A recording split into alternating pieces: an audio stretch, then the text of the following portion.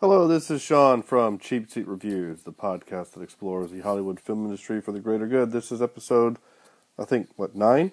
And today, I'm doing the Jack Reacher Never Go Back movie. It's the sequel to the Tom Cruise Jack Reacher movie that came out a few years ago. The sequel, Never Go Back, came out in 2016, stars Tom Cruise and Colby Smolder, and some other people who I don't really know. Aldous Hodge is in it. I know him from Leverage. So let's get into this. So I liked the first Jack Reacher movie. Now, I've never read a single book, the Lee Child book series of Jack Reacher. And I know that a lot of people were upset because Jack Reacher is supposed to be this large, powerful man, and they get 5'10" Tom Cruise.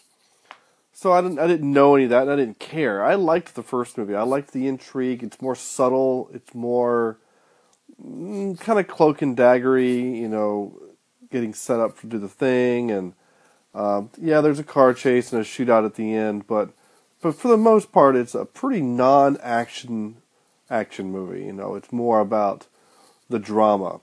This movie was more of an action movie, right? This was basically kind of like a Jason Bourne kind of a feel, right?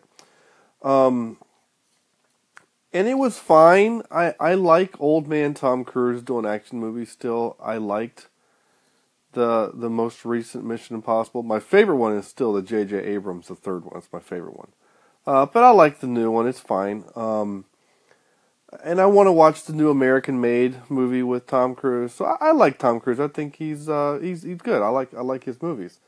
But this movie, there was just some things that just didn't quite work for me. I mean, and they're all kind of my fault, right? Like Aldous Hodge, he's the captain in the movie. He's the guy who's kind of leading up the investigation. Well, I've known him for so long as Hardison from Leverage that when he's in this kind of Tommy Lee Jones from The Fugitive kind of role, it doesn't work for me at all. I don't buy him. He does that whole, I want to know everything about him. I want to know what he went to college, where he sleeps the thing, how he likes his ice cream. Like it didn't work for me. That part didn't really work for me. And I don't like when the bad guys are so evil that they're willing to shoot cops just because of whatever. I don't know.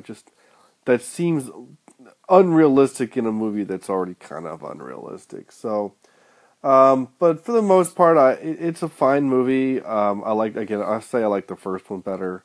But you should watch it. It's on Amazon, so go watch it. And so if I'm gonna do the 10 out of 10, I'd probably give it like a 5.8.